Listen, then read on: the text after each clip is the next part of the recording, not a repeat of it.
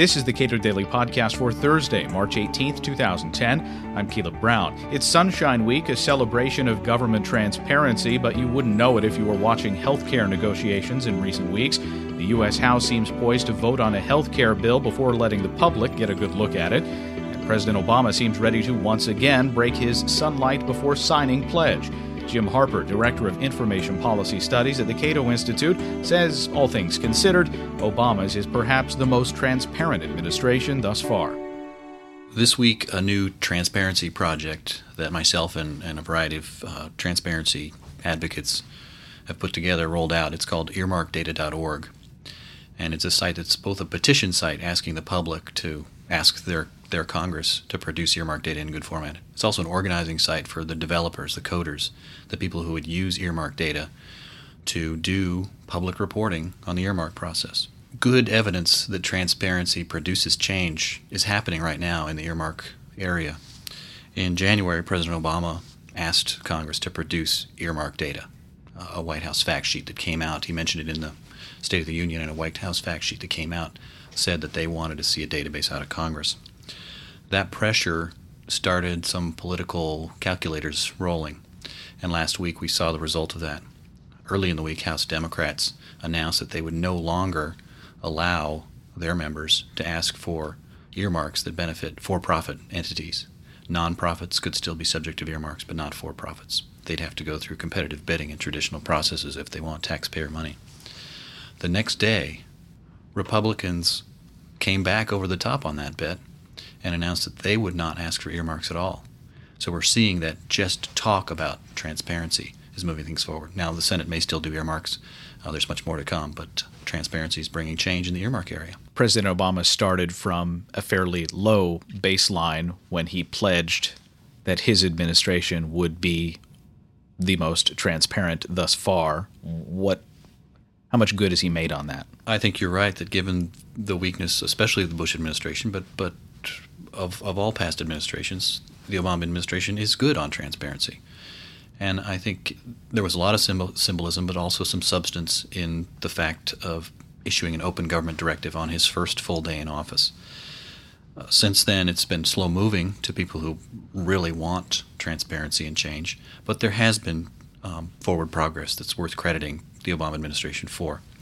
I've become persuaded that the release of White House visitor records is an important change, perhaps because I now recognize the difficulty of doing even that. Data.gov is a website that the Obama administration has put together that has data feeds. These are not interesting to the average person, but it's information that website developers and investigative reporters can use to learn more information.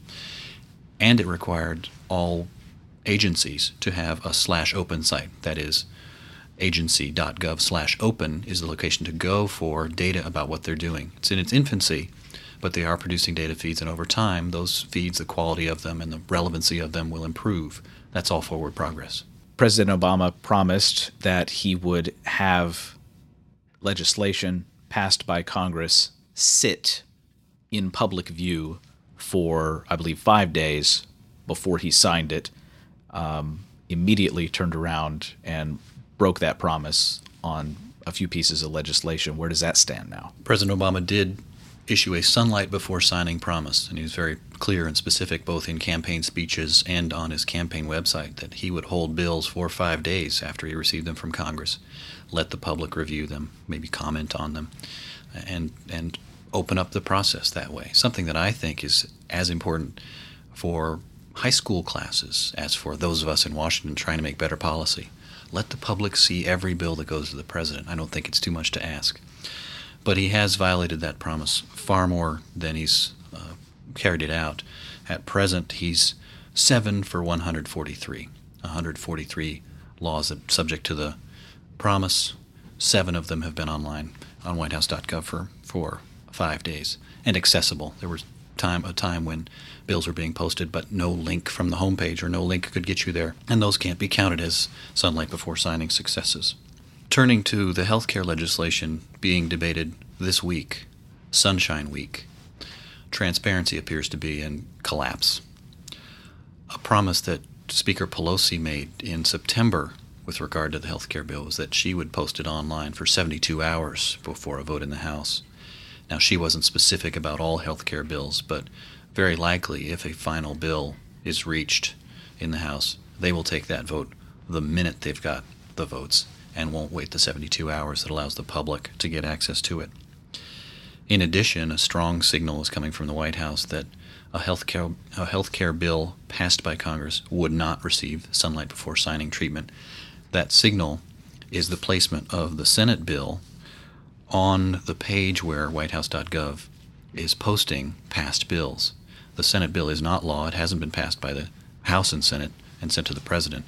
They're trying to pre-clear it for sunlight before signing approval, presumably so that they can say it was posted online for 5 days. But, as you've pointed out, the only relevant point at which a piece of legislation would qualify for that is after identical bills have been passed by both houses, and then a specific step is taken that then allows the president to sign it. The sunlight before signing promise, the substance of it, is to give the public a look at final legislation. The best place, I think, technically to start the clock ticking is when the bill is presented by Congress. That's a formal constitutional step. I've credited the president in one instance when a bill was posted online after the final vote for 5 days, though it wasn't presented timely. But after presentment, 5 days of a final bill so that the public can look at it, the press can look at it, and have their last say. It's important to recognize that this is not just a technicality or a triviality. Once a bill has passed Congress, it's final, goes the argument. Why in the heck should you put it online for 5 days? The sunlight before signing promise would change upstream behavior on part of members of Congress. Those parochial amendments, the earmarks, whatever it is, those bring discredit on the members who put them in the bill and on the party of the members who put them in the bill. And having a bill hang out for 5 days would threaten their political success and accordingly upstream behavior that is over in Congress during debate. That would change because of sunlight before signing. Jim Harper is Director of Information Policy Studies at the Cato Institute. You can read more on transparency and government at cato.org.